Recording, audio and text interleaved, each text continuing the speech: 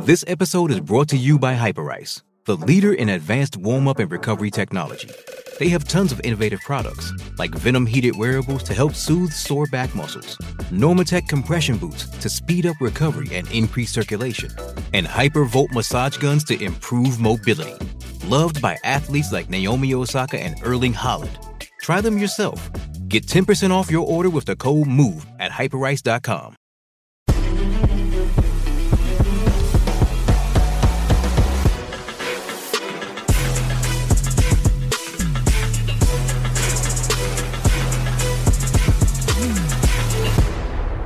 What up, homies? I'm back with pregame handicapper and data dude MacKenzie Rivers, so we can go through our NBA Eastern Conference futures, predictions, and best bets for the upcoming season.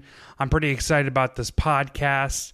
MacKenzie and I connected for an NFL preview podcast, but my bread and butter more so is the NBA. MacKenzie is one of the sharpest dudes on the internet talking about the NBA or handicapping the NBA, so I'm excited to hopefully help get some winning wagers off of him and help him or him help me in terms of like previewing the NBA this season. But MacKenzie, how's it going, brother? Let's make some money together. It's going well. This is the best time of year. The bookies don't know what they're doing, and I think we do. I think NBA surveyors that are closely watching the market can make a lot of money in October and November before the books catch up. Yeah, I don't know, like your personal philosophy on futures. I actually like much prefer just game-to-game handicaps. Me too. I probably bet a little more than my bankroll would allow me on game-to-games, in individual games.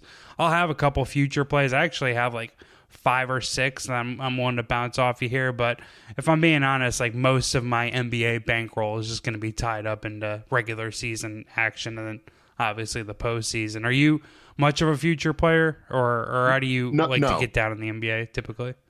No, I'm the same way. I'll play some future bets. I remember betting a huge bet on Joel Embiid plus 350.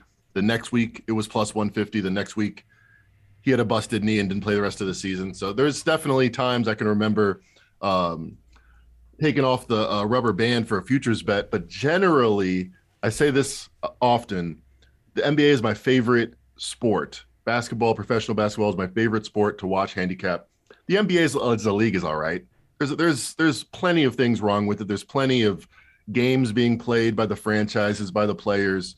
It's not 100% as hard as you can every day of the week. And we know that. The market knows that. You look at the over-unders, there's nobody over 55. 5 years ago, there would have been 6-7 teams over 55. But we know 65 games, 70 games is probably the peak for a lot of these players. So if I'm putting my money on the stake, I don't want to guess how many games Jason Tatum's going to play. So I think the Celtics are better than 5 points better than average that a 53.5 win projection would make. But I don't think I know that they're going to be that 82 games of this year. So I agree with you. I think there's more money to be made with more knowledge and more information at our fingertips on a game-to-game basis. Yeah, I'm with you in the sense that professional basketball is my favorite sport to watch, and the handicap, the NBA as a league, really pisses me off from time to time. But just like I grew up loving the NBA, and I just can't quit it. And really, I think betting on it day to day it's my favorite sport and probably my most profitable sport to bet. So Let's go. Yeah, I'm with you on that. I actually locked in a couple bets and one in opening night and one in the second night, Wednesday, October 19th. Do you have any? Do you have any bets? I have made one bet in the first 2 games. I'm eyeing a trend, and I can talk to you about it. I haven't made any specific bets, but there's one trend: the under on opening day. If you throw out 2015, 2016. That was the 3-point revolution. Steph Curry in the playoffs. Everyone saw it. The next year, scoring was way up.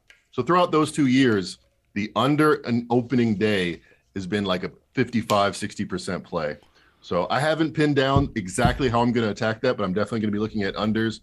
And then, I have one play on opening over the opening 2 days. I like the Cavs over the Raptors. Ooh, see, this is what's awesome because you're sharp and I really respect how you get down in the game. But me and you, I think, are going to have some respectful and interesting disagreements, and that's actually one that we're already oppo on. I'm gonna lay the points at the Raptors, dude. So I'll give you my analysis real quick, and we'll hear what your rebuttal is, if you don't mind. Sure. Let's go. Essentially, my thing is the Cleveland Cavaliers had a top 5, or I guess bottom 5 in this case, offensive turnover rate last year. I think bringing in Donovan Mitchell obviously raises their ceiling, but there's going to be some, I guess, learning curve or like a ramp up period, and him and Garland trying to figure out who's going to be predominantly on the ball. I think it's Garland's team. I think it's Garland's offense to run, but he's obviously going to have to give up a lot of usage to Donovan Mitchell. But where I see the Raptors taking advantage of Cleveland's clumsy ball security is because Toronto was top 3, if not the highest, had the highest defensive turnover rate in the league last year. A big reason because of that is Nick Nurse and his ability to devise crazy defensive schemes. So I think the Toronto Raptors are going to be able to turn the ball over, or turn the Cleveland Cavaliers over, and which was another thing that was surprising about the Cavs last year is that that their defensive rebounding rate was actually below average, even though they had Jared Allen and Evan Mobley. So Toronto has a really high offensive rebounding rate. They have a really high defensive turnover rate. So I think they're going to get some easy putbacks, and I think they're going to turn the ball over, or turn Cleveland over, and convert some easy points. And I guess the last thing is the fact that people kind of forget how much or how big the Raptors' home court advantage is. Big reasons because they played in Tampa 2 years ago, and they had a whole bunch of Canadian COVID situations or policies that affected their attendance last year. So I think they're going to get back to being one of the better home teams in the league. So I think I have to lay 3.5. Right? Is that the current number on that one? It's down to 3 at most places. I think DraftKings still has a 3.5 up. I actually got a +4. Not to be the CLV guy, but BetOnline put that number up, and it's, for me, comes down to power ratings. And you gave a matchup handicap, and I actually bet the Raptors using a similar handicap. They just ate up Darius Garland, causing a bunch of turnovers. I bet the Raptors last year. I remember using that same analysis. So the matchup makes sense to me. But this is a power ratings play for me. These teams were essentially equal last year, +2 if you throw out garbage time per 100 possessions versus their opponents. I'm betting that Donovan Mitchell makes them better. I'm not saying it's going to be 100% rosy, dovetailing perfectly day one. I'm just saying Donovan Mitchell was +3.5, +4 for the Jazz. I only need him to be +1 for the Cavs adopting a new role for this to be a better team than the Raptors. So if I say the Cavs are a better team, which I do with the addition of Donovan Mitchell, all right, well, the home court advantage in the NBA, it usually balloons in the playoffs. Last year in the regular season, it was as low as we've seen it, only 1.6 home teams outscoring road teams. So I'm going to call it 2, and I think that's generous. So I think this line should be 1, and I got 4. So that was my thinking. How much more is the Raptors' home court advantage? Probably some than the league average. So I'll give you that, but I still think the value here is on the Cavs. I think they're a slightly better team, and I'm getting 3.5, 4 points. Okay, I don't hate that. Actually, one of the first bets that I can bounce off you here, keeping in rhythm here with our conversation, I was looking at Donovan Mitchell. Now, I don't like to pay the vig on futures typically, but I was looking at Donovan Mitchell under 25.2 points per game for the season. The rationale behind that is his usage rate is going to dip a little bit, I would assume. Again, I do think it's Darius Garland's team, so he is going to kind of run the show or run the offense a little bit. Also, Donovan Mitchell is a ball handler on a team full of ball handlers. They also have Ricky Rubio, Karis LeVert, Darius Garland, and Raul Neto. While Raul Neto is most likely not going to eat into Donovan Mitchell's usage, if Garland and or Rubio get injured, Neto and LeVert are going to step up and at least have some sort of responsibility in this offense. Also, Utah's offense obviously Donovan Mitchell's previous team, was much better than Cleveland's. Over the last 5 years, the last 4 seasons, the Utah Jazz were top 5 in effective field goal percentage. So I do think Donovan Mitchell's numbers are going to suffer a little bit just by going to a less efficient offense. I mean, you can say whatever you want about the Utah Jazz's postseason struggles.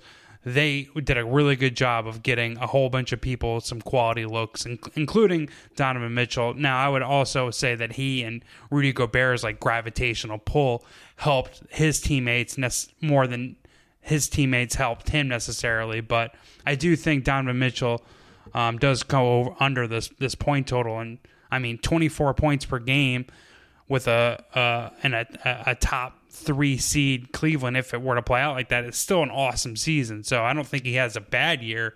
I just do think that he goes under that point per game prop. What do you think about that bet that I'm throwing at you? So what's the number exactly? 25.2. All right. I like it. I think that's definitely the way I would look at. I'm looking at his last year, 25.9. So you need him to drop off, which the market is expecting. I think the drop off is going to be considerable, considering he's going from a middle of the pack pace team that was an elite offense, like you mentioned. And they were a very particular offense, the way they became so elite, with a great regular season net rating. And it's because of Rudy Gobert and that defense. Gave a lot of fast break threes, a lot of opportunities for their guards, which won't exactly be the case in Cleveland. A lot slower paced team, also a good defensive team, which will make up for Mitchell's weaknesses, but that's in your favor there. Also, he was the guy. He was the guard in Utah. Now Darius Garland, first-time All-Star. You know, he's kind of that age that John Morant blew up and became an MVP candidate. He's going to demand the ball at least as much as Mitchell. So you're looking at a point drop-off, and we're cashing this bet. That seems to be reasonable to me. I think it's a good bet. All right, another player prop though. Also within the Cleveland-Toronto matchup, Game 1. I'm taking over Pascal Siakam 22.2 points per game, which is also minus 115 at DraftKings. Just my thoughts on this were he had a bounce-back season last year, best PER of his career after just a dreadful season in Tampa. He's been over 22.2 points per game in 2 of the last 3 years, and Nick Nurse ran his starters into the ground last season, and I don't really think that's going to change much. He led the NBA in minutes per game. He's got a 49% field goal percentage for his career. His range is expanding a little bit. I really like just his overall offensive versatility, and I do think there's an expectation that Scotty Barnes' like ascension possibly eats into Siakam's usage. But how I see Scotty Barnes, I feel like he's more of like a multi-versatile a player that doesn't necessarily want the offense to run through him from a scoring standpoint, but is going to be able to get players open or get teammates open, and he moves the ball a little bit. He helps defensively, and I don't look at him as someone who is going to be like a Kevin Durant or just a volume scorer, essentially a Jason Tatum, whatever. A volume scorer works is the point that I'm getting at. So I love Pascal Siakam's game, and I'd go over his 22.2 points per game. Do you have any disagreement with that? Yeah, I can't get there with you for this reason. Scotty Barnes is 20 years old. So whatever he was, whatever he has been, the reason why he's one of the more valuable trade pieces in the league is because he's 20 years old and he has that upside. The Donovan, and also this, unders are the way to go. In futures bets and prop betting, people generally want to bet overs, and I want to bet unders because I want to be with the book collecting the money at the end of the day. Doc Rivers of the Cavs said, going back to the Mitchell prop, which I like more, they're a rare young team that buys in. And that's going to be in your favor because Donovan Mitchell went there knowing that he's going to be a team. He doesn't want to upset the apple cart for a team whose mentality is to buy in and do the little stuff and not necessarily care about the spotlight or the SportsCenter highlights. I think the Raptors are the same way. And I don't think Pascal Siakam will get in the way of Scotty Barnes' ascension. And I think his ascension is inevitable. So he could easily get over this prop. He could easily score exactly the same amount. But I think if anything, I would expect him to score a little less. Yeah, no, that's a smart point. And like just a general rule of thumb, if you just blindly bet unders, you would be profitable in futures or and these kind of futures. So that's a point well taken. Fair enough. All right, before we get into some of your bets and some more of my other future bets, let me just shout out the sponsor of this podcast, both DraftKings Sportsbook and PointsBet Sportsbook. You can go to outkick.com/bet and access a couple awesome promotions from these two sports books. DraftKings has two of them, actually. One, you bet $5 on any NFL money line, you can receive $200 in free bets if your team wins. DraftKings also has a $1,000 deposit bonus.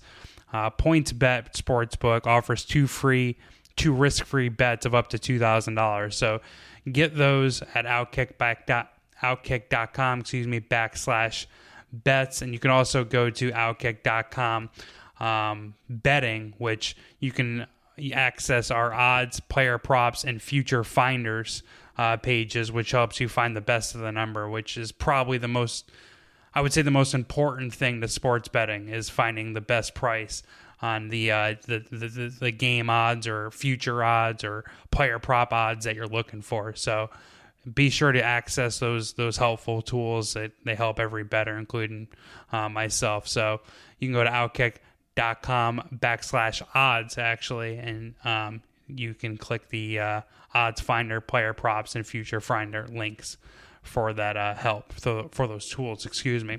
All right, so let's hear your first bet that you have in the Eastern Conference. What future did you look at, or do you have in your?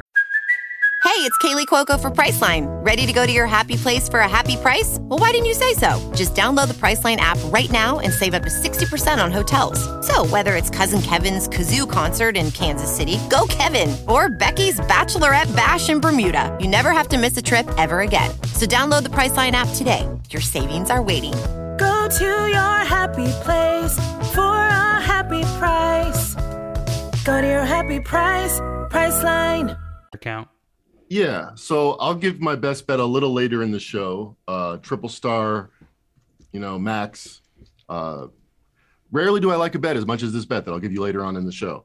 Cool. Numbers move, but I still think it's valuable. For my first bet, though, let me go Pacers over 23.5 wins. And Rick Carlisle just doesn't tank. Rick Carlisle, you look at his history.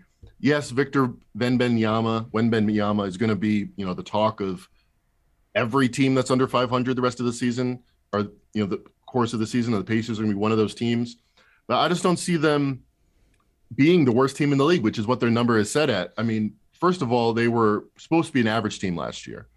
Miles Turner gets hurt. Rick Carlisle demands offense above all, gets a lot of faster players, brings in Halliburton, plays one of the fastest paces in the league. And yeah, they suffer. Their defense was terrible as they prioritized offense. But if you look at when Miles Turner was with the team, they were 15-27. It's a 30-win pace. It's decent. Without him, they were 10-30. That's a 20-win pace. The market is pretty much saying this is who they are. And I think first year under Rick Carlisle, they wanted to change the system, change the mentality.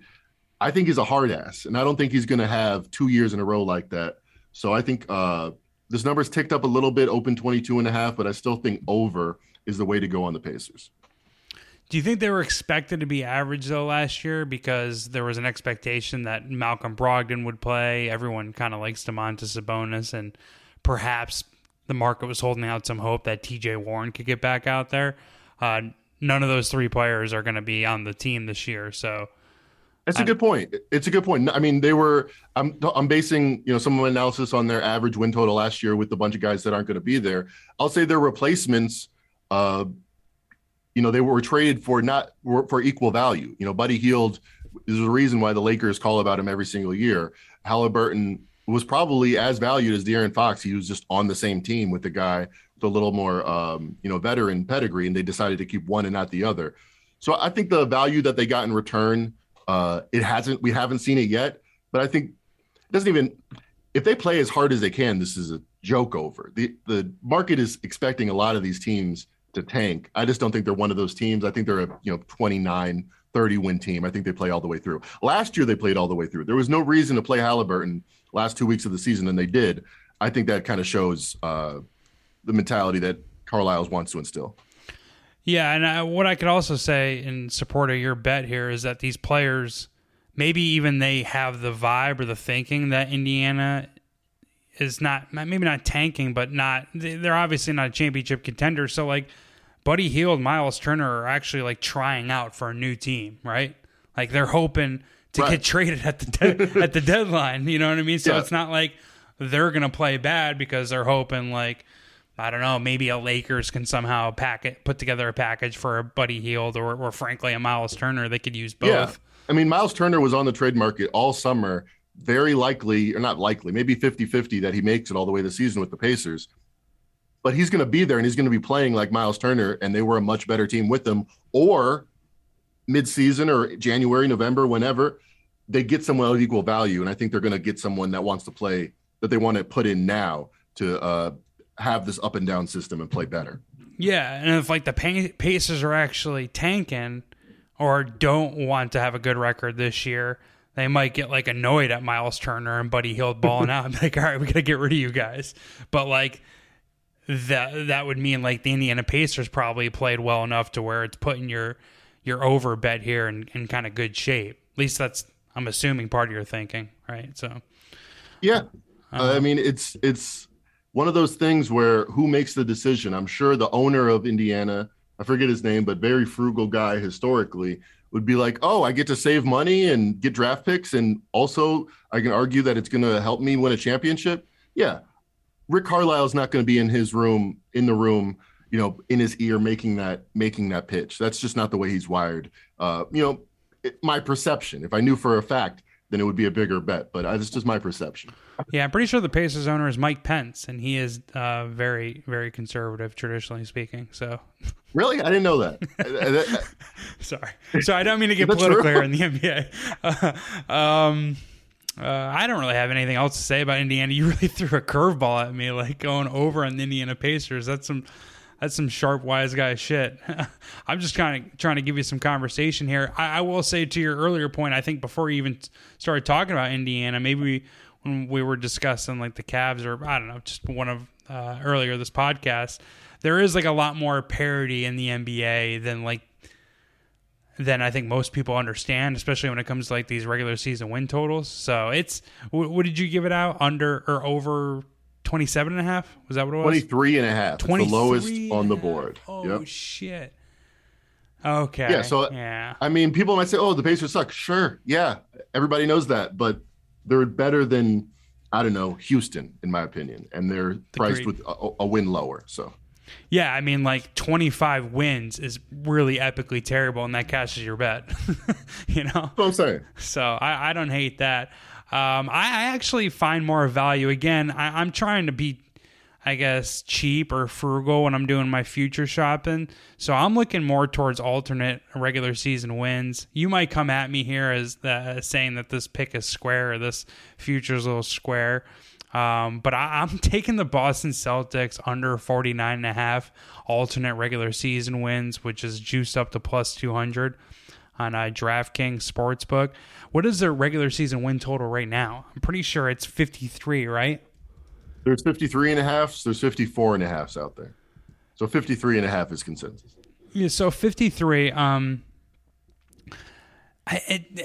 it seem like, I don't know, maybe you can help clean this up for me. I need you to like kind of make some sense out of this for me. So if 53 is priced at minus 115, regardless of like how you feel about the Celtics themselves, isn't plus 200 for just 4 less wins and like pretty good value? Or am I tripping? So let's break it down. So the market is saying 50% of the time they go over 53, 50% of the time they go under 53, just to keep it simple. And the plus 200 is saying you have value if there's more than a 33% chance that they win 4 less games. So the market is saying 33% chance, less than 49, 17% chance, more than 49, but less than 53, 50% chance, more than 53 is how the pie chart would break down, which seems to make sense to me. I'm not sure how exactly the bell curve shapes out, but there's going to be a big cluster in the middle. They're going to win most likely 45 to 55 games. So you're saying they're going to be on the very low end of that spectrum. I'm not saying it's a bad bet, but the odds, they don't shock me. Okay. In the NFL, a team that's supposed to win 9, you can get plus 200 at over 8. It makes just a big difference as far as you get away from the middle. Fair enough. All right. Well, I guess the analysis that I have here is I don't think Ime Udoka clearly had a huge effect on the locker room, and I believe the only reason he's still employed is that the players frankly fuck with him. Like, they like this guy. They want to play with him, right? I also think the Celtics got a little fortunate to win 51 games last year. Boston went under its win total in Brad Stevenson's final 3 years. He's an excellent coach, so that kind of further proves the point of like how good of a job Udoka did last year. And I think, they benefited slightly by like having to like climb out of pretty much a sub 500 record after 50 games and put themselves into a non-play-in situation.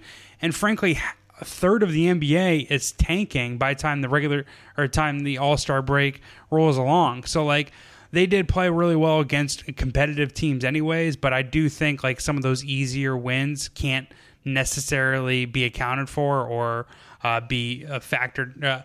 I do think they get less easy wins this year is probably the best way to say it. And really the kind of end all be all of my anti-Boston Celtics thing is that they're they're still lacking a true point guard and ball handler. Like Marcus Smart, awesome defender. Like, he's the type of hustle guy you want to have in your team, but ultimately their ceiling is kind of capped off because or is a little lower because of their lack of a true point guard. And they're already going to be missing their star centerpiece of their defensive front court, Robert Williams III. I do think the East got better. Philadelphia 76ers got better. I'll talk about them in a second. Cleveland Cavaliers got better. Hopefully, for Milwaukee Bucks fans' sake, that the Milwaukee Bucks are a little bit healthier this year. So I do think it's going to be like a tougher road for Boston, and I think they go under 50 wins. So, I guess under 49.5 plus 200. So that's my first look. And I guess what are your thoughts on that one? It makes sense that any team that has such a noisy event, something that shakes up, that's the topic of conversation, not up in their locker room, but in every locker room out of the 30, that they have a wide range of possible outcomes. And you're saying there's better than a 33% chance that they pretty much were what they were expected to do last year over the course of the season, win 49 and 48 games. It makes sense to me. I'm not going to bet it. I lean the other way because I think you look at last year and they were so much better towards the end of last year, starting in January. And yeah, that's the coach, but I think that's the culture that's instilled, and that's the attitude, talk about buy-in of the players. I don't think that goes away. You look at a couple examples. Last year, after the Suns lost the championship, they were by far the best regular season team. They were clearly on a mission to avenge that loss. Spurs 2014 style, had that vibe. Also look at the Warriors when they didn't have their coach, when they had their coach not due to malfeasance, but due to back problems, they had to put Luke Walton in. They won 70 games that year. I think the day-to-day effect of the coach is somewhat overstated in the NBA, and I think the culture and the philosophy that was instilled is still there. So I probably lean over on their win total, and I wouldn't bet over under 49.5 plus 200. But good luck to you. Yeah, I hope. This is the thing. Jason Tatum misses 2 months, and this is an easy cash. So there's very many outcomes where I could see this cashes, and that wouldn't even necessarily hurt their title odds because he could be back for the regular season. So if you're betting an under, I think there's an opportunity for value almost in every case. Well, what are your thoughts on Jason Tatum? Because effectively, Boston kind of goes as he goes, in the sense that if he takes that next step into, I don't know where you have him power ranked right now or have him in terms of your top players, but if he takes a step into the top 10 or becomes a first team All-NBA guy, then that probably makes Boston a top 2 team in the East, almost unquestionably, right? Do you think he makes that improvement year over year, or what are your thoughts on him? Jason Tatum is an interesting case because I was on the bandwagon early on thinking this guy could be a top 10 player. Just his game, the smoothness of it, the portability of it, can fit with other players. I was always a fan of. And I think he's a top 10 player right now, but I think he's closer to 10th than where a lot of people have him ranked. ESPN had him 7th. CBS had him 9th. So I think that usually happens when you make a finals run.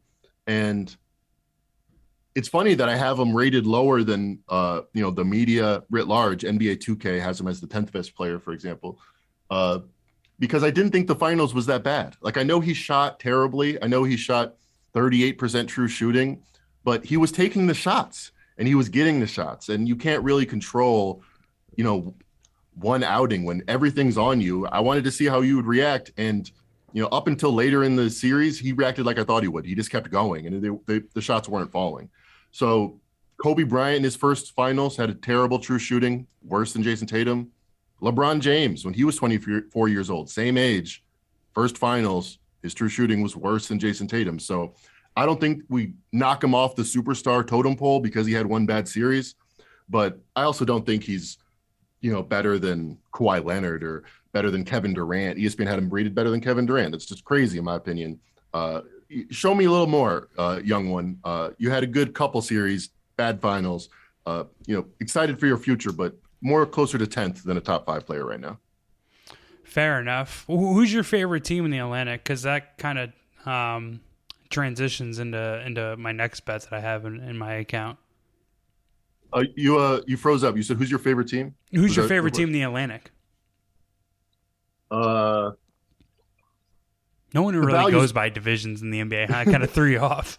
No, but my employer and a good friend, I think, RJ Bell, gave out Suns 12-1, and he's still driving around in the car he got from that $12,000 win. So, hey, with division bets cash, they're real things. And, hey, maybe the fact that nobody talks about them makes some good opportunities. Suns 12-1 in the same division as the Lakers and the Clippers. Lakers and the Clippers didn't care about the regular season. Suns did. The 12-1 cashed. Good on them. In the lore of sports betting, I think, that'll go down. I actually think you're underselling. I thought it was 14-1. I remember hearing that, and I actually... It might have been. It might have been. I took a piece of it as well. I think I got it at 11-1, but he gave it out at 14-1. That was one of the better handicaps I've heard anywhere ever. That was sick. It was tight. He put it all together because there was such disparate motivation. In the Atlantic, I think there's some disparate motivation. I think the Celtics do have a dark cloud over them. I don't think necessarily they're going to go balls to the wall. And I think the Sixers were embarrassed last year. I think they have the pieces. They were a good regular season team last year.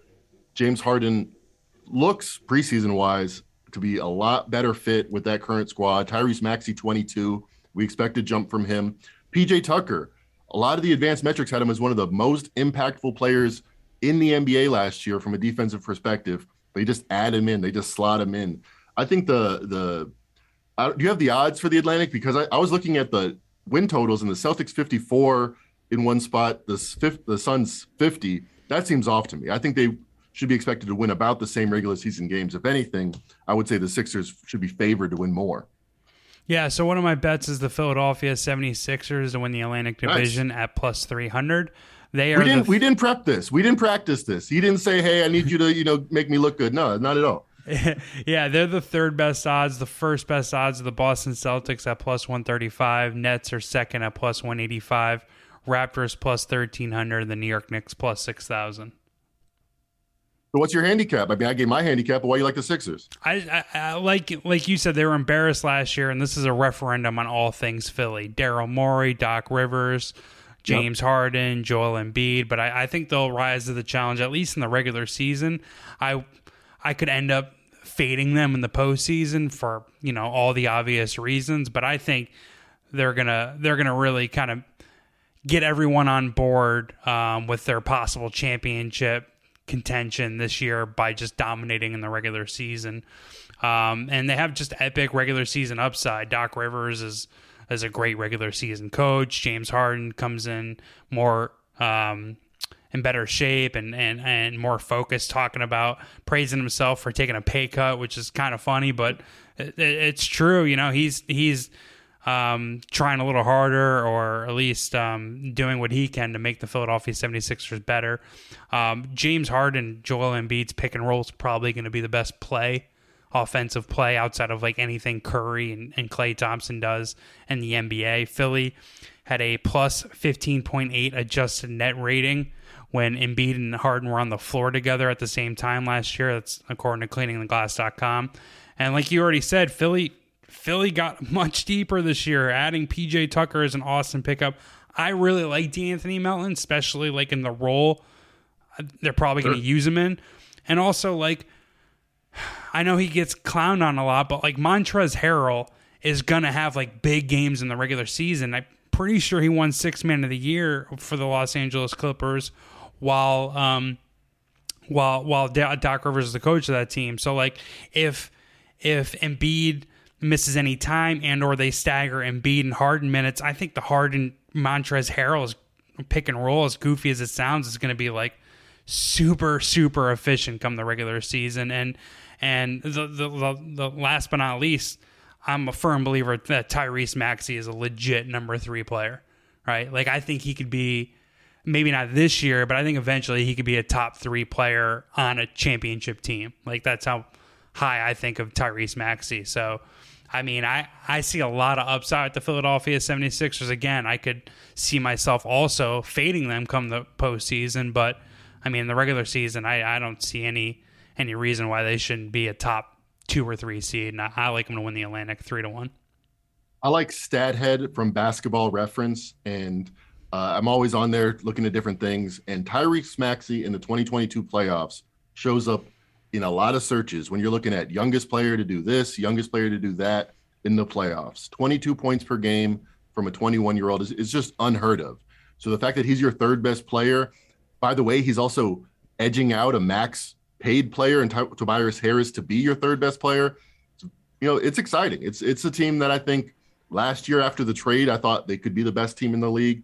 For about a month, they looked like that. Harden had a hamstring issue, never looked the same afterwards. But there's definitely value on the plus 260. But I'll say for my bet, I want over 50.5 as the better bet. Just because I'm not sure if the Celtics are going to do well and blow up. They might. I'm not sure if the Nets are going to blow up and do a lot better, do like they should the last couple of years. But I'm pretty confident. I'm more confident in the Sixers by themselves overperforming this 50.5 number. Look at the first game of the season. This was 6.5. The Celtics hosting the Sixers, favored at the open at 6.5. Now it's 3 at FanDuel, 3.5 in some places. The Sixers are as good as the Celtics in game 1. The market isn't really giving them that same love for the course of the season, but I think they should. I think it's a 3-team race in the East. I would put the Sixers probably, most likely to win the Atlantics. Wow, yeah. So saying that plus 260, it's a good bet. I got it at plus 3. Well, it's still plus 300 on DraftKings. That's where I got it. So then, yeah, get the 50.5. Lay some on the 3-1. I think excellent value on the Sixers for this season. I also bet the 76ers plus 4, plus 175 opening night against Boston Celtics, like a few weeks ago, a month ago. It's down to plus 3, like you said.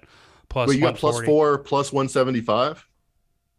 You know what? It might be less on the money line now that you say it, but I definitely got plus 4. Oh, okay. You got plus 4 and plus 175. I thought you were saying you got plus 4. And that bet was no. Some alternative crazy bet. No, I got plus 4 minus 110, and then I sprinkled on the money line. I think it was plus 175. Believe it was. Good value. Nice bet. Yeah, I got closing line value there. I think I'm still going to give it out at plus 3. Like I think they cover the plus 3. Again, I am higher on Boston, or higher on the Philadelphia 76ers, and pretty low on Boston. I hate to give out the worst of the number, especially when I'm holding a plus 4, but I still think it cashes. I don't know. I got to kind of think about that more. But the last thing that I had in the 76ers, I was actually like really concerned. I've been high on Maxey for a couple years now, or I don't know, for a while. And I was concerned that the addition of Harden is going to like ruin his development. He looked awesome in that offense and just like found his role anyways. You know what I mean? Like Harden and Embiid can do their thing, and Maxey can still get his production. So just seeing how all those 3 players fit together and how willing he is as like a catch and shoot player or knocking down transition threes. Again, I do think like especially in situations where maybe they give Harden or Embiid a rest on a back-to-back. He can just kind of take over some nights. So, again, I kind of beating a dead horse here, but I really like Philly to win the Atlantic at plus 3-1 or plus 300. But some of these bandwagons, like you can hop on and the value isn't, sapped out. Like if you said, okay, I think the Grizzlies are going to be better than people expect last year, you could have said it for 4 hours and it still wouldn't be, wouldn't give it the weight that it deserved because they won 67% of their games against the spread. The Grizzlies were far undervalued and they did click in all cylinders at the same time. So the Sixers might be that team. The preseason, the early season money, it's all points in that direction. And I think you said it best. This is a referendum on all things Sixers. I think they respond. In the playoffs, we'll see. But I think in the regular season, they respond. Fair enough. What's another bet you have in your portfolio? All right, let me give you my best bet. Let me give you my best bet of the Futures podcast. Oh, baby. The Chicago Bulls under 42.5. So this was 44.5 at open. You like the over, or I see you reacting over there. No, all right. So yesterday I did a Western Conference preview, and the guy that I had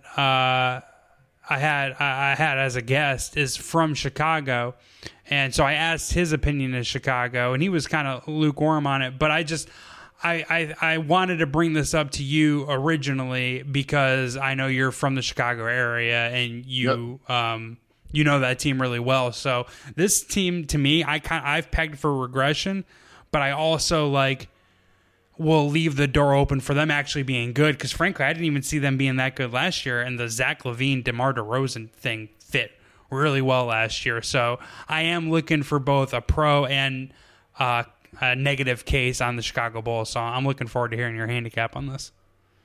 So I think we've seen the regression. I think the regression happened very matter-of-factly the last half of last year after Lonzo Ball went down, and the word comes out from Shams, unlikely to play for the first few months. I would be surprised, honestly, if he played this season. If he can't rev up his injury, if he can't train, how's it going to get better? It's bad news. They're saying like his knee is there's some shit going on that these doctors have never seen before. Yeah, I feel it's unfortunate for him, but let's make some money on his misfortune. The Bulls defense was 8 points worse without Lonzo Ball last year. There's rarely do you see that kind of differential where they're a league average defense with him, 111 defensive rating, and then he goes down and they're the worst defense in the league. Houston Rockets gave up 118 points per 100 possessions. The Bulls without Lonzo Ball gave up 117.5. They were right there as the worst defense in the league. By the way, their offense, not that great. And their offense was not that great. Good, top 10 in the league, with DeRozan having by far, without a question, his most efficient shooting season ever. If he falls back to what he was the year before, or his career average, or anywhere in between where he's not setting records for mid-range every single night, scoring 40 a game, 30 a game for 11 nights in a row. If he's just DeMar DeRozan that we grown to know and love, that leaves a huge hole in the offense. Vucevic, former All-Star, he's 31. He's been regressing. And let's talk about Zach LaVine. Yeah, great player, All-Star. He just got paid. The big question his whole career was he going to be a max player? Was he going to get this kind of money? Now he has it on a team where he's not going to have his running mate in Lonzo Ball. All the excitement from the beginning of last season when they had all these new weapons and they were working together, I think that's kind of faded. And now that he has his money, I'm not sure if Zach LaVine, it's only human nature. If his AMP is at 9 and not 10, it's only human nature. I think that's a big drop off. So I think projecting, I don't see why their defense is going to get better. They have a rookie or second-year player coming in to play point guard. And I use something, Dusiyama, difficult to pronounce name. Ayo Dosumo, I think, something like that. Dosumo, a kid can play. I like his upside. Well, here's the thing: when he was on the court and he was running the first unit, that means the third string point guard, which was Alex Caruso when he was healthy, or Kobe White. They just don't have enough offensive firepower at the point guard position, in my opinion. Whether Dosumo will make a big leap or not, I think their offense is going to be average, and I think their defense is going to be, again, bottom 5, which they were the majority of last season without Lonzo Ball, or all of last season without Lonzo Ball. which will be the entirety of this season, in my opinion. So this team already got lucky. They won 46 games last year. They had a differential of a below 500 team. They were supposed to win about 41 games. Don't see why they would get better. Think they're going to get significantly worse. This is a good bet for me. Under 42.5. You can still shop around. 41.5 is out there. Get 42.5. The market moving quick on this one. Yeah, I mean, without Lonzo Ball on the floor, it's going to force DeMar DeRozan and Zach LaVine to be more to have like more point guard duties and a great looks with their players, and that's just not what they do, right? They're ISO scorers, volume scorers, volume shooters. I do think while Zach LaVine played his ass off in the first half and most of last year, I do think that was a little fluky, and he's due for regression. And just really like DeMar DeRozan and Zach LaVine were played about as well as they could to make that thing work for half the year, and I just frankly don't see it happening again. You know, my handicap for the Bulls under 42.5 is almost my exact same handicap for why the Bucks were going to win in less than 6 games in the first round of the playoffs. This team hasn't been good for a while. This is month after month now, and their answer: they won 1 game. They scared me when they won 1 game. Didn't they win game 1 too? Or was it game 2? I think it was game 2. Yeah. And it happened exactly as you would have to write. You'd be like, okay, well, if they're going to win, then the Bucks are going to shoot terrible, and DeRozan's going to score 40 on 20 for 23 shooting. That's exactly what happened, and they won 1 game. When he was average, they lost by 30. So I think this team is a below average team. And by the way, the East is a lot better. The Cavs are a lot better. The Bucks are still there. So this is a 9th seed. This is not a team that's gonna be above 500 in my opinion. All right, so that kind of transitioned into a conversation I wanted to have with you. I do have a couple big payout futures I'm going to bounce off here in a few minutes. But let's go through our Eastern Conference playoff teams. And I don't know if you have the seeds or you have them power ranked in order, but I have what I would think will be the Eastern Conference standings come the playoffs. Well, I have my power ratings, and there's no real strength of schedule, adjustment to make when we got 82 games to play. So yeah, let's go. All right, cool. So I actually pegged Chicago, Atlanta, and perhaps Miami all for regression, or being like maybe 3 teams that miss the playoffs. But I do have 2 of them in the play-in, one of which is the one that I don't is the Chicago Bulls. But the 1 seed, I think it will be the Philadelphia 76ers. 2 seed will be the Milwaukee Bucks, and I think the 3 seed will be the Brooklyn Nets. Who are your top 3 power-rated teams in the East? So I talked about my power ratings. I do have the Celtics as my highest power-rated team, but like I said, I don't see the motivation. So I think the Sixers are most likely to finish number 1, Boston number 2. Milwaukee, I don't know. Some things worry me about them. I feel like Giannis might not get those calls this season, and it might be a point of frustration. So I have them at 3. And then Brooklyn, by the way, probably has the best player in the world, but big question marks there. Ben Simmons looked all right in the preseason, but they'd be close, number 4.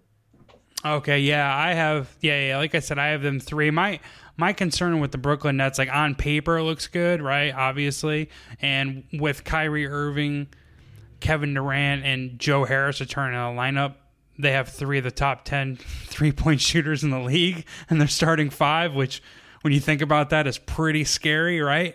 But I just don't see how Ben Simmons works on this team, right? Like, he is just so offensively inept, and he also needs the ball in his hand to do anything, and really, like, he should not have the ball in his hand when you have Kevin Durant and Kyrie Irving out there. So I just don't see how it fits, but, like, there is a perfect world where he is just so locked in defensively and like gets the ball, brings the ball up or gets easy transition points. And then when the transition gets stopped for Brooklyn, he gets rid of the ball and becomes more of like an offensive rebounder, rim runner, pick setter in the half court. But I have no idea how it's going to look, to be honest. It could be terrible. The prototype is Draymond Green, and Draymond Green's obviously a 4-time champion. He's a negative on offense. They rather have that's why they subbed him out in the finals. When they need points, yes, he gets 5 assists, 6 assists a game. That's because no one is within 10 feet of him. So it hurts their offense net. And you look at some advanced metrics that account for these kind of things, Draymond Green could average 7 assists a game. If he has 3 field goals a game and 4 turnovers a game, it's a negative on offense. That said, if you're going to be defensive player of the year and you're a slight negative on offense, that's a pretty good thing. So how does Ben Simmons fit in? Hopefully where he's just not causing that much damage, where there's not that many record scratch moments where Ben Simmons gets the ball 5 seconds on the shot clock and he's looking around for who's going to bail him out.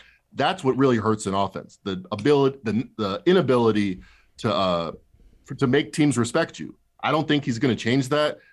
He's already commented on the video of him airballing. Oh, I don't airball all the time. It's digging it the hole a little deeper, I think, in terms of public perception. But he just has to be not that bad on offense, and the Nets can be a really good team. Yeah, and just like Draymond Green might lack a little of awareness, like personally or publicly, but like from a basketball perspective, like he's one of the more self-aware players in the NBA. Knows right? his role. Good point. Very good point. Whereas like I don't get the impression that Simmons knows exactly what he should be doing. Like he's still like in the mindset of I'm a number 1 overall pick. You build a team around me, like I'm the man. And really, it's like nah, you're like Draymond Green. Like you're the best that you could be used is as a glorified role player, as like one of the better role players in the NBA. And it's just I don't know if he's mentally reached that point yet. And I mean, that's kind of going to make or break his situation with Brooklyn. Honestly, if it's epically bad, like Brooklyn could kind of, I don't know if they'll be able to. I would assume they could just cut bait with him and end up being better off, really. If they're just bringing any like backup point guard, because they need his defense. They need to be better than the worst defensive team in the league. So that he's supposed to be a big part of that. For sure. I don't know. It's too much of a toss up. But my next 3 teams, the 4 seed, I like the Toronto Raptors. I got them in the 4 seed. 5 seed, I got the Cleveland Cavaliers, and 6 seed, I have the Boston Celtics. You already said your 4th power rated teams in the East is Brooklyn. Who's 5 and 6 for you? I have Miami number 5, Cleveland number 6 right now. On paper, I think Cleveland's a lot better than Miami. I already talked about PJ Tucker being a big loss for Miami, but the infrastructure is still there. I have Miami slightly power rated higher, but Cleveland on paper, and I do my own player ratings, but I also want to check myself with ESPN and other sources. So I looked at ESPN.com, CBS Sports, NBA 2K, their top 100 players, and I said, okay, who is the best top 4 in the league? 1 second. Dude, I love that you use NBA 2K because I use Madden ratings like to evaluate players, and people like initially when you tell them that, they're like, what? But it's like, if you think about it, like these video game makers, they probably watch as much basketball or football in this case. No doubt. There's billion-dollar. Yeah. Yeah. Like they have like advanced research departments. Like they're not guessing on these stats. Like they're using like legit like logic and whatever, like research behind it. Sorry, I just thought that was interesting that you said that. Electronic Arts EA is as big a company as ESPN. It's definitely as big a company as ESPN.com. Like they spend billions of dollars on research. They employ thousands of people. You know who is paid to judge games that doesn't watch a lot of games? National NBA writers, because they have a lot of teams to cover. It'd be very hard for them to have the same intimate knowledge of the 6th string player on the Cavs as a guy that is a scout paid by EA to do that same analysis. So yeah, and sometimes I think they skew things. LeBron's not the 4th best player in the league, but maybe he's better than I think at 8, or whatever it is. I respect their opinion at least as much as ESPN and CBS. So yeah, I think they're a good one of many sources to consider. Yeah, if you ask them too, they're going to give you like a legit response as to why they power rank that player. And it's like, you know what? Fuck me. Okay. All right. Fair enough. You know what I mean? Maybe you're right. So I have these 3 media company rankings, and I looked at the top 4 players. So the Suns have the best top 4 on average. The Sixers number 2, the Warriors number 3, and then the Cavs. So they're way higher in terms of that particular scope than their current odds are, and I think they're going to finish probably. I think by the end of the season, I'm going to have them power rated higher than the Heat. So I think they're top 4, top 5 team in the East. So one of the things that you said earlier is how day-to-day coaching doesn't make as big of a difference in the NBA. which I obviously agree with. But the one of the few exceptions to that rule is definitely Eric Spoelstra of Miami. Like, people clowned on Miami last year, kind of, within reason, saying like they're the worst number 1 seed of all time, which could be accurate, right? But it's also like credit needs to be given to Eric Spoelstra for getting that team to the 1 seed, because it wasn't like they were healthy and everyone else got injured and they benefited from that. No, they missed Jimmy Butler and Bam Adebayo for extended periods of time, and still they led the Eastern Conference in wins. So my number 7 seed is actually the Miami Heat. I do think they're a team based on injuries, I do think the loss of PJ Tucker it does hurt a little bit. Obviously not enough to like maybe cost them a playoff seed, but I do think a number of other things could happen that could eventually really hurt that team. But I do have them as my 7th best team, and I think they're going to be in the play-in. I have the Knicks at 8, which I don't know, we can talk about if you want. I got Atlanta Hawks at 9 and the Detroit Pistons at 10, which we're definitely going to talk about the Detroit Pistons here in a second. Any thoughts on that, or what are your next 4 teams that probably be in the play-in? The world probably has enough conversation about the New York Knicks, so I don't have we're any gonna have particulars. More. Don't worry. Don't worry. The world is asking for it. But on the Heat, I'll just say they're not going to be nearly as good defensively. They're number 4 defensively last year. And yeah, PJ Tucker, if you can shift things around, move Bam Adebayo, but as soon as one of those guys go down, and they go down every year, you're looking at a very thin front court. Once Jimmy Butler goes down or Adebayo goes down, they're not going to play Haslam. I mean, they have him on the team, but I don't think Udonis Haslam is the answer necessarily. So regression candidate, you have them at 7th. Yeah, I think they're a lot closer to 7th than they are to where they were last year. I think that makes sense. Agreed. What are the 4 teams that you expect to be in the play-in? Let's see here. Or at least power ranked to be in the play-in. Yeah. So I have Miami number 5, Cleveland number 6.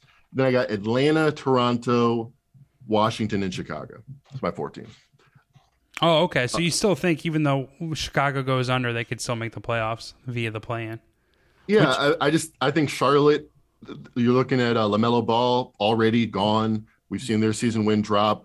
The fact that he's going to miss the beginning of the season gives me a feeling that there's some chance he's going to miss much of this season, as they really are in no man's land. I mean, they had the coach bail on him and Kenny Atkinson.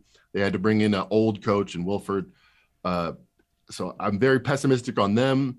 Washington, I think Porzingis is probably underrated at this point, but they don't really have a lot of talent outside of him and Beal. So I still think the Bulls make the play-in. Fair enough. So circling back, though, 2 future bets that I have, the teams that are in the play-in. We'll start with the first one with the New York Knicks. Let's talk about it. All right. So this is the first and only season award that I've bet on right now, but I'm going to take RJ Barrett to win Most Improved Player at plus 2,000. So I have this thing that I'm happy to introduce you to, a theory called the 4-year pop theory. And the players that it's essentially it's projecting players to break out in their 4th season. And effectively what I think is that the NBA media and fans are the most impatient of all the sports, and they just get rid of or discard talented kids before they're able to develop. So I actually hit on Brandon Ingram a couple of years ago to win most improved player. That was his 4th season. I got him at plus 4,000. I took his over points per game at like 16.5, which just was a rocking chair cover. But the other names on this list who people just conveniently forget that broke out in their 4th season are Nikola Jokic, Giannis, James Harden, Klay Thompson, Joel Embiid. Obviously, that was injury-related mostly. And then Jimmy Butler, all of which either made the All-Star team in their first year or won Most Improved Player. Also, I mean, this is no secret to you, but there's an obvious East Coast bias in the media. So if the Knicks were to be... I mean, if the Knicks are a top 6 seed, that probably means RJ Barrett took a step forward, and that would effectively make him a lock for this award. But if they make the top 8 seed or the play-in, Like, I still think you're getting line value on this award because I don't see any chance the Knicks are even a playoff contender unless RJ Barrett improves on his production. And he's improved by 2.4 points per game at least each of his first 3 seasons. His shooting regressed last year by 3 percentage points on effective field goal shooting, but he had a higher usage rate. And I actually think, I know the New York Knicks backcourt was by far the worst in the NBA last year. And I don't see Jalen Brunson as someone who's going to be ISO heavy. I know he does a lot of work on the ISO. His mid-range is sick, but I actually think he's going to be somewhat of a legit floor general point guard and is going to help out Julius Randle and RJ Barrett. RJ Barrett played much better in the second half of last season, and we know how Thibodeau coaches, right? He's going to leave RJ's ass out there for 45 minutes if he's playing while the New York Knicks are winning. So instead of betting any New York Knicks futures, to me, the only way they go over on their stuff or cash any type of to make the playoff bets is if RJ Barrett ascends. So I'm going to take a flyer at 20 to 1 on RJ Barrett, most improved player on the 4-year pop theory. What is your thoughts? I like the 4-year pop theory. I mean, the guys you named, all of them were written off. I remember thinking efficiency-wise, James Harden is as good as anybody in the league.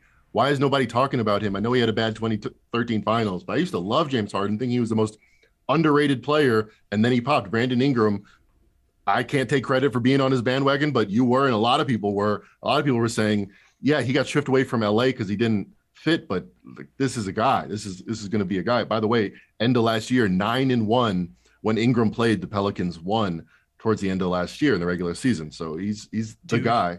I bought all the Brandon Ingram stock that people sold. I bought all of it, man. Yeah, and RJ Barrett is in a great position to succeed because they brought in Jalen Brunson, you mentioned, but they also created a huge vacuum to have an elite wing, be on SportsCenter every night, and that name is Donovan Mitchell. And Donovan Mitchell never showed up to fill that vacuum. So now you have that same televised game, the same demand from the media, the same opportunity on the team for a wing player to step up. Still only 22 years old, much better every year. Makes a lot of sense to me. 20 to 1 is a good flyer. Yeah, and it's the Knicks literally declined trading RJ Barrett for Donovan Mitchell. Whether they're right or wrong, we'll see. But it was with the idea is we expect him to be a mid 20 point per game scorer and to look like the number 3 overall pick and what could be a sick draft, right? With Zion Williamson, John Morant going 3 behind those guys. All of a sudden, it's it was a little disappointing at the time. Not Zion Williamson, but RJ Barrett went into college as the number 1 recruited player out of high school. So he kind of was expected to at least be drafted ahead of John Morant. Now you look at these guys. I mean, I think Zion Williamson could end up being a legit MVP contender this year. John Morant the same. And all we need is RJ Barrett to improve by maybe 3 points per game. The Knicks be close to 500, and I think we're going to get closing line value on that. So that's and if you look at their win total, it's kind of perfectly set up to have a high leverage player where they're right there with Chicago as the 8-9 seed. If they make the playoffs, it's going to be because RJ Barrett balled out, and there's going to be a lot of people that want to talk about it. When people talk about it, tends to affect the futures odds. So yeah, that's a good bet. Yeah, this guy gets a New York Post, right? A New York Post cover a few times. He balls out. Hell yeah, dude. And another one. I have the Detroit Pistons as my 10 seed, my final play-in seed. Now I am sprinkling on them to make the playoffs at plus 850, and I'm going to hit their alternate win total at over 32.5 at plus 210. And really the foundation and brunt of my handicap is I actually believe Cade Cunningham is a franchise-altering superstar. That's effectively it. I don't think the Detroit Pistons win less than 35 games while Cade Cunningham's healthy ever again. Now, I know they've actually looked like shit in the preseason. I actually usually just ignore the preseason because I think it more or less does. It kind of hurts your evaluation more than it helps it. I mean, that's just my personal philosophy. Their price to make the playoffs actually was plus 1,100 mid-September, so it's taken action. I don't know if it's sharp action, but I can't assume a lot of squares are running out to bet the Detroit Pistons to make the playoffs, right? So maybe it's just whatever. I don't know. It's just natural line movement or non-sharp line movement. But I really like the addition of Bogdanovich. And I think they're solid at wing between Saddiq Bey, who had a 50-point game last year. Bogdanovich, if he's on the floor as a starter, like his ability to space the floor is gonna keep defenders honest and help open driving lanes for Cade Cunningham and Jaden Ivey. I also think they have like a legit interesting front court. Isaiah Stewart can stretch the floor and hit threes. He's a tough physical rebounder. They love that kid, Jalen Duran from, I think he was from Duke, 13th overall pick this year. And Nerlens Noel is probably not someone I should even have just brought up. But again, like I value backup bigs for if like you're going to be a good team, you need to have a couple good backup bigs. So Nerlens Noel in 15 minutes could fill that role. And also they took a flyer on Marvin Bagley, who gave them some pretty solid minutes last year. If he can fit into his role and accept his role, I think he can turn his career around. Detroit improved in the second half of the year. I think they were the best team against the spread post All-Star break. They were 17-5-2 against the spread. 10-14 straight up, but they did really well against below 500 teams. So if they could beat who they're supposed to beat, I think the over 32.5 at plus 210, because I'm so high in Cade Cunningham, is that's actually my best bet of this podcast. And again, I am sprinkling on them to make the playoffs. But what are your thoughts on Cade Cunningham or Motor City basketball, I guess? I think there's a lot to be optimistic about. You talked about the second half last year, the number one ATS team in the league. And what was most remarkable about that, I think they won 15 out of 16 in the first half. And they actually, on average, in the second half of the season, they were 6-point dogs, but they had a better first half scoring margin than their opponents. So they were covering like +3 to the point where they usually won. And that tells me a couple of things. One, it's a young team that's buying into the coach. By the way, the coach needs to win. He's not a guy like Carlisle that can afford to tank in his third season with Detroit. And it tells me that they got that they're surprising teams with how good they are. And I think they're a lot better than they were at the beginning of last year.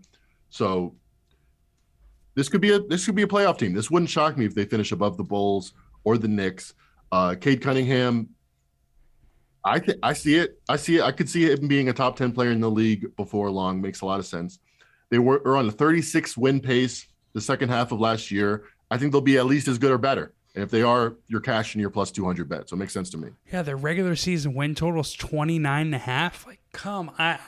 I guess I'm just higher on Cade Cunningham than maybe the market, but I think we're getting somewhere with someone in Cade Cunningham whose ceiling is somewhere in between Luka and John Morant, frankly. I do. Here's why I like the alternative bet, because I lean to the over 29.5, but I'm worried if they're 28 wins with a few games to go, they're probably going to rest everybody. They probably have a organizational mandate to lose games.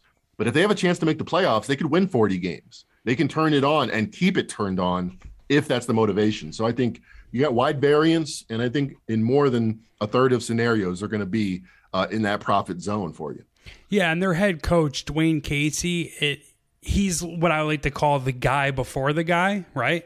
Like, he's a guy that I think he can maximize this young roster, right, and get the most out of them. But eventually, he'll also be the reason they get bounced out of the playoffs. Yeah. I mean, obviously, their talent will play in a role. Like, if they sneak in, and as then an they'll bring in Nick seed, Nurse and win the championship. We'll bring in Nick Nurse and win the championship. That's how it's done. Yeah, it's the guy. Again, he's the guy before the guy. Like they find like maybe like the Detroit Pistons in the Dwayne Casey era, at the end of it, gets like a 4 seed and they get bounced out in the first round. Everyone's like, God damn it, Dwayne Casey. Then they get the next guy. Again, This is in a few years. I don't expect them. Yeah, right. So keep cashing your checks, get this team to 50 wins, and then move on to the next moribund franchise. It's a good life. All right. Well, that's the final bet that I have here. But let's just go through the season awards just to get our picks. And if you have a bet that you're going to make or plan on making on any of these, obviously, I want to hear it, and the audience does. That's what we're here for. We'll start with the MVP, though. Do you have any looks, or I guess who'd be your pick to win the MVP? Luka Doncic. He was a favorite last year. He's a favorite this year. It's a good story. It's, the white savior. It's got to be said. I mean, he's the best. I guess him and Jokic at the same time are the best. Him? I don't consider him white. I consider him European. It's funny. There is definitely a distinction in many people's minds. You're not the first person to say that. He's a very popular player for lots of reasons, deservedly so. And he's also in a heliocentric offense that got rid of the other ball handler in Jalen Brunson. So it's going to be all Luka all the time. They're supposed to win 50 games. I think he's the best bet, or at least the most likely to win it. He's the favorite for a reason. Yeah, agreed. I mean, Dallas is doing whatever. Well, maybe not purposefully, but like Luka Doncic has the clearest runway to win the MVP in the league. Like the NBA kind of wants him to win it. They definitely aren't interested in giving it to Giannis or Jokic again. So I think they want someone, whether it be Joel Embiid or Luka Doncic, to step up. The thing that stops me from making Joel Embiid my official choice, and I do agree with you and Luka, is just the injury factor, right? I think there's a much better chance Luka Doncic plays 75 games than Joel Embiid. Yeah, no doubt. I might take a flyer on Kawhi Leonard at plus 2,500 just because I think when he's like actually on the floor, sure, like he's probably the best player in the NBA.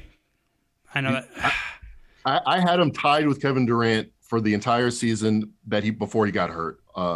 And actually, like the game he got hurt, he was playing so well. I'm like, offense, defense, this is the best player in the NBA. Then he didn't play for a full year. Right. So is he still that? Maybe, maybe not. But if he plays 70 games and the Clippers have the number 1 seed, he could definitely win it. Yeah, like if he plays, so right now he's got the 12th best odds to win the MVP. He's tied with LeBron James. Frankly, if he plays 75 games, there's not 11 players better than him in the NBA. And that's just kind of that's how I see it, right?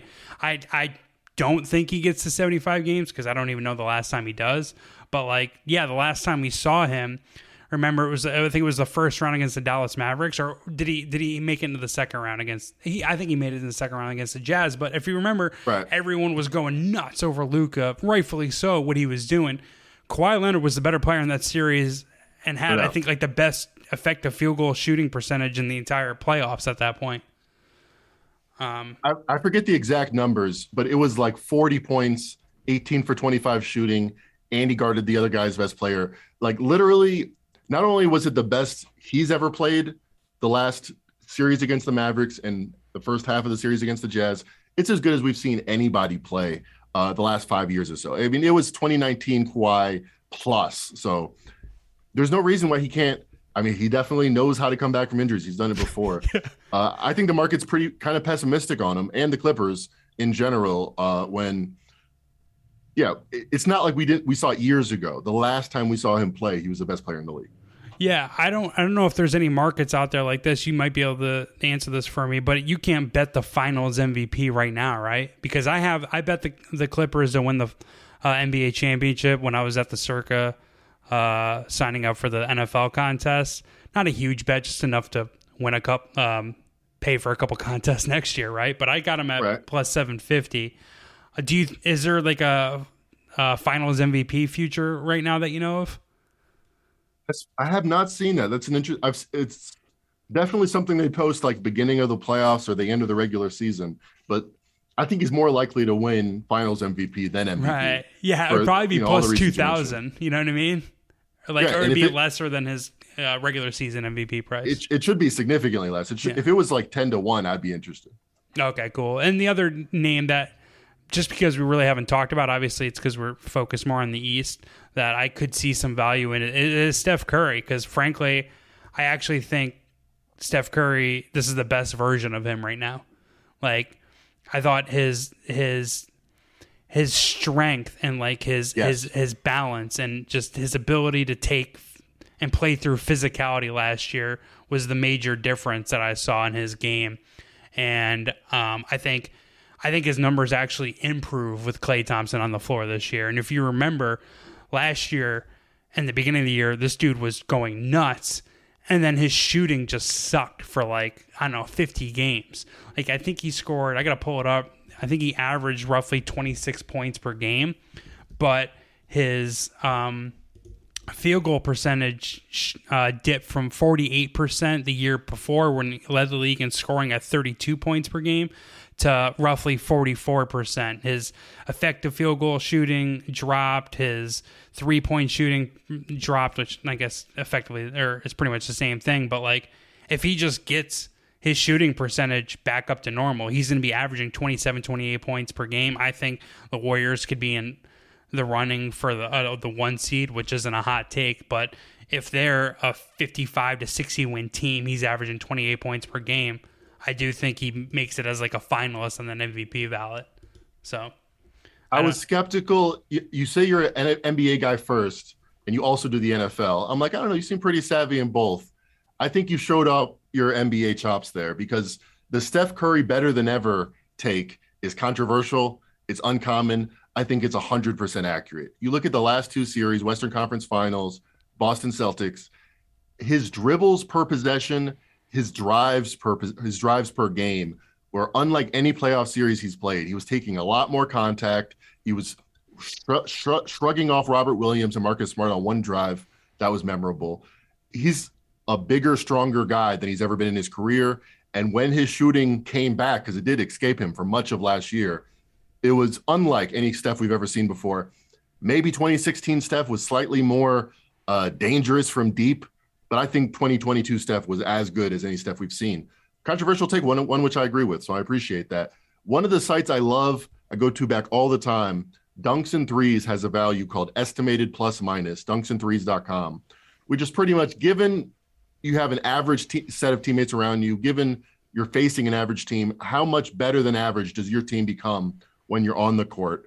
The highest I've seen is 2016 Steph. He was plus 11 points per game. Jokic was close last year. He was plus 9 points per game. Steph ended the season third. He was plus 7. But you talk about the beginning of the season, that stretch, that November when they were 18-2, November, December, Steph was right where he was, plus 10 plus in the estimated plus minus. He was making an average team 10 points better than average with his play. That was not the case most of the regular season, but there's a reason they won the finals. He got back to that point towards the end of the year. If he maintains that, and modern technology is a wonder, seems like 34, 35 is the new 31, 32. Wouldn't shock me to see him win MVP. What odds are you seeing for him? I see at DraftKings plus 1,200, which would make him the 6th favorite. I think he's better than the 6th favorite. I don't bet in these future pools because of the vig you're talking about often, but I'll say he's better than the 6th favorite.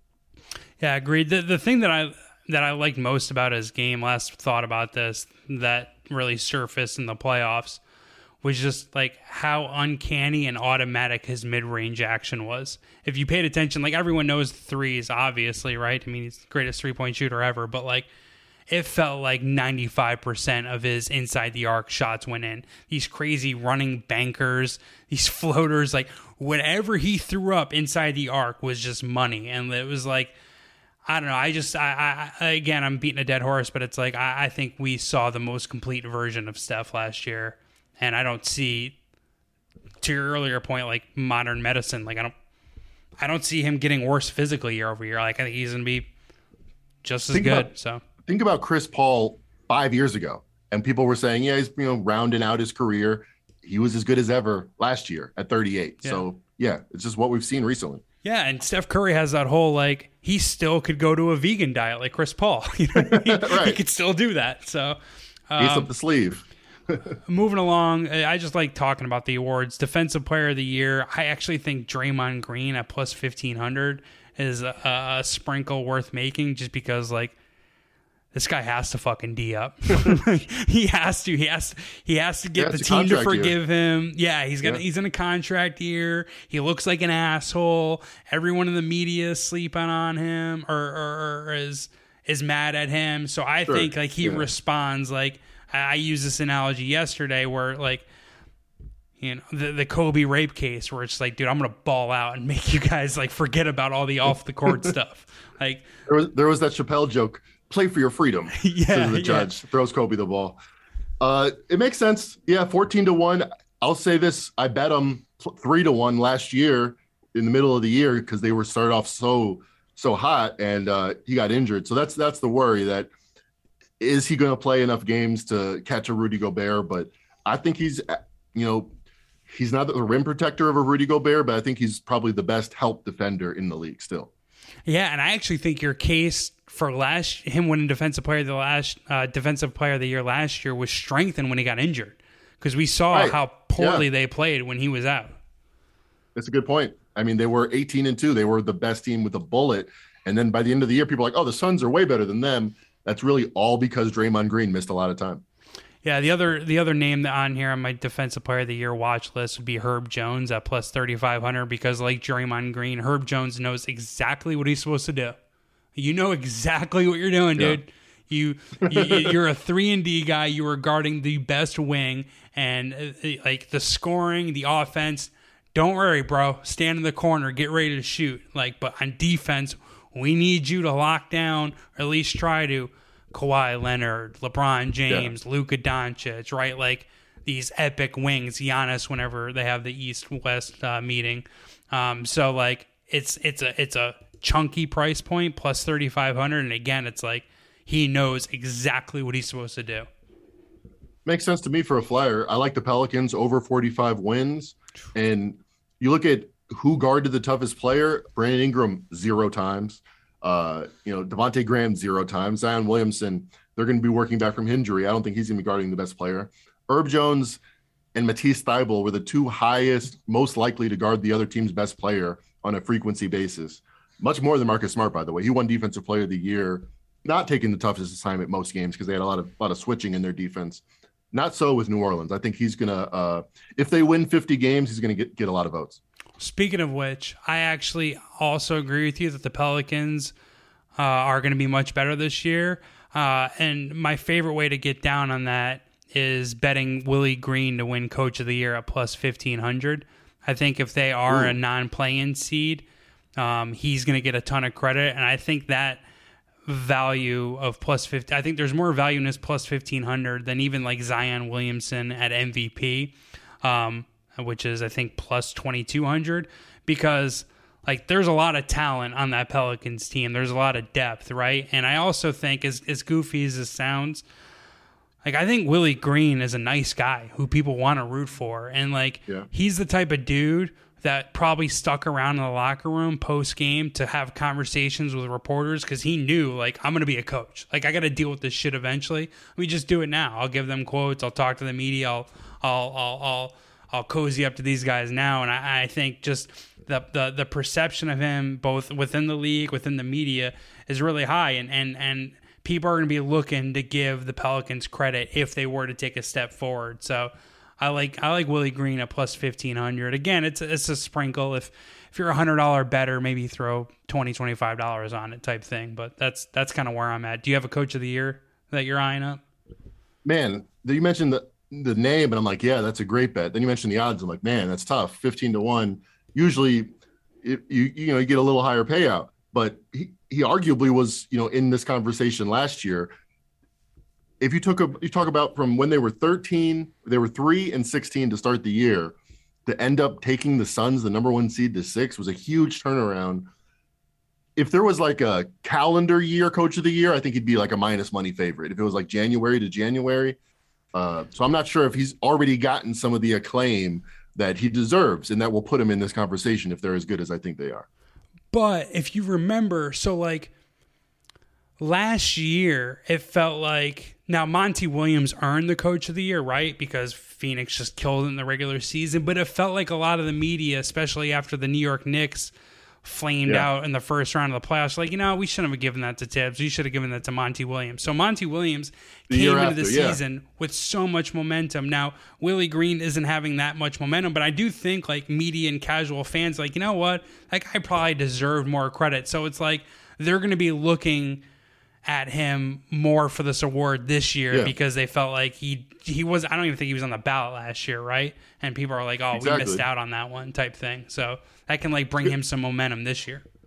That's a good point. I mean, when does an award voter decide on Coach of the Year? They don't know. They don't think about it till they're filling out their ballot. But that inception happens, far months ago. And I think that's already happened. People are thinking, he doesn't get the credit that he deserves. And he's one of the better coaches in the league. At least he's done the best job out of many coaches in the league.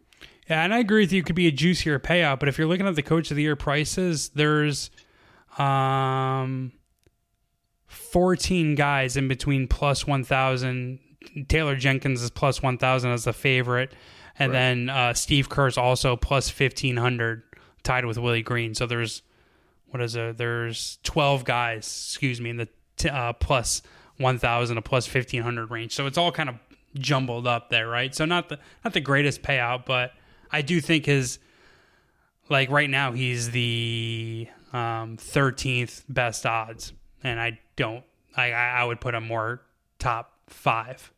Honestly. I would agree with that. Rookie of the year is not. I actually don't watch a lot of college basketball, and I don't have a lot of analysis. I'll go with Keegan Murray. If you have anything to say besides that, go ahead. That's funny you mentioned that. It's funny you mentioned that because a lot of people were saying, this is a one-man team. This is a one-man race up until the summer league, and now in the preseason, Keegan Murray's just been killing it. The other answer is Paolo Banchero, and after the draft, I was on the Banchero's going to win Rookie of the Year award. Just because I think the Magic are so bad, if that makes any sense. The Magic offensively were by far the worst team in the league last year. Over the last 2 years, one of the worst, 2-year runs of offense we've seen relative to average historically ever. So they needed a offense score now guy. That's what they got in Paolo. He's going to get a lot of opportunities, but is he going to be effective enough? I'm not sure. I think that Keegan Murray, on the other hand, he'll be a cog in a probably above average team or an average-ish team. So we'll get more credit that way. So it's a two-man race. You can get three plus 350, 4-1 on both guys. I don't really have a dog in the fight. Yeah. This isn't an award I usually bet on. I guess Keegan Murray's now. I just said plus 450. He's up to plus 550. Whatever. We don't have to focus on that one. Most improved player. I already gave my pick, RJ Barrett. Do you have anything that for most improved player? I'll just say it's funny that we're trying to bet who's going to beat expectations the most, which is also like itself an expectation. So I always did a double take. Like Dak Prescott is expected to be the most unexpected player. It never made any sense. So I never made heads or tails of it. Yeah, I hear you. Anthony Edwards is the favorite at plus 1,100, and Tyrese Maxey's plus 1,100. Tyrese Maxey makes a ton of sense, and frankly, so does Anthony Edwards, because the recent trend for this stuff is first time All-Stars. I expect both of them to be in the All-Star conversation. They both kind of made a huge leap. So I guess if we're not giving them credit as All-Star level players, which they were towards the end of last year, then yeah, makes sense that they would be. But I feel like there's somebody we're not even thinking of. That's usually how it goes. There's somebody that is a eighth man that ends up being, a top 30 player in the league right now. That's why I don't want to bet into the market. Fair enough. 6th man of the year, I'll pick Bones Highland. He's going at plus 1,400. It's not a bet. It's just a pick, just to kind of round out my NBA I like predictions. Jordan Poole. He's going to come back with a vengeance. I mean, just statistically last year, without any of the will the media, give him some extra sympathy, he was scoring 20 a game on elite true shooting. Last year in the playoffs, he was scoring 17 a game on elite true shooting, again, along with Tyrese Maxey. Just you don't see that from a young player at a young age at the highest stage. So I expect that trend line to keep going up. Another name worth bringing up is Norman Powell plus 1,100, because if Kawhi Leonard takes time off, misses his usual 20 games, right? Norman Powell probably starts those games, and that kid's got a ton of game, whether it be driving to the basket. He can shoot it from outside. So I do think he can get a bunch of usage that'll help push him over too. No doubt. And I talk about my player ratings versus the media player ratings. One of the bigger gaps is I think Norman Powell is very underrated, but also John Wall's going to get some love. I'm not saying he deserves it. I think Norman Powell is a better player, but when you think about the Clippers bench, and I guess a lot of people think he's going to start. I think Reggie Jackson's going to start. Either way, the Clippers are so deep that might take some votes away from Powell. Yeah, I think eventually John Wall probably starts, and I don't think there's any chance Norman Powell starts unless there's an injury, right? So right. But we don't know. What are your before I let you go here? What are your picks to win the conference and ultimately win the championship? That's a good question. To be honest, I have not made those formal selections. I'm going to say the Warriors are going to win the West. They're going to beat the Clippers in 7 games. Actually, I'm going to reverse that. The Clippers are going to beat the Warriors. I have a soft spot for the Warriors. I don't think that the Draymond Green situation is going to make them any worse. I think they might respond to have a little motivation in the regular season. But I think the Clippers just on paper have enough talent. The Warriors really overachieved last year. So I'm going to say the Clippers win it out west. In the East, I'm going to say the Nets, fully healthy, have the best chance, but I'm going to pick the Sixers. I think there's too much bad juju. I know The Last Dance was all about showing it to management.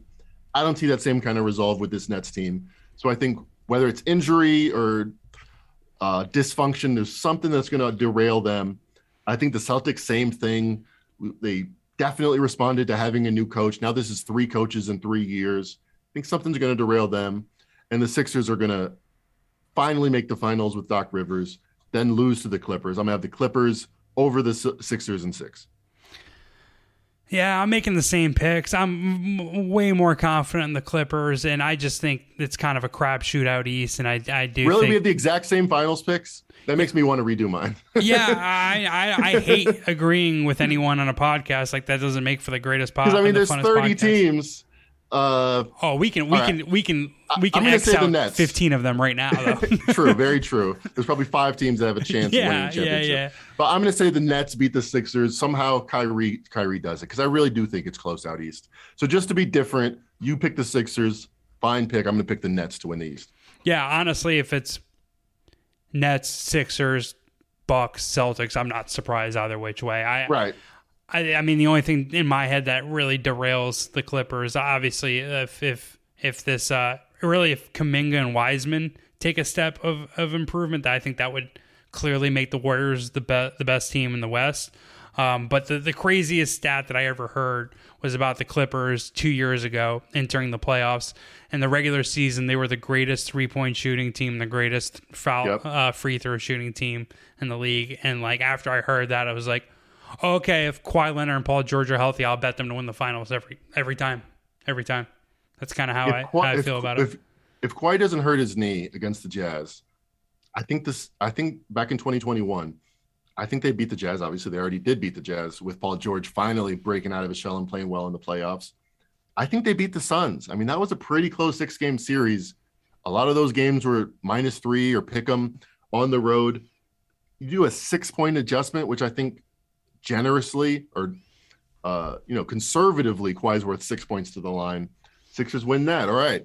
Now you're talking about the finals versus the Bucks. Suns were up 2-0 against the Bucks.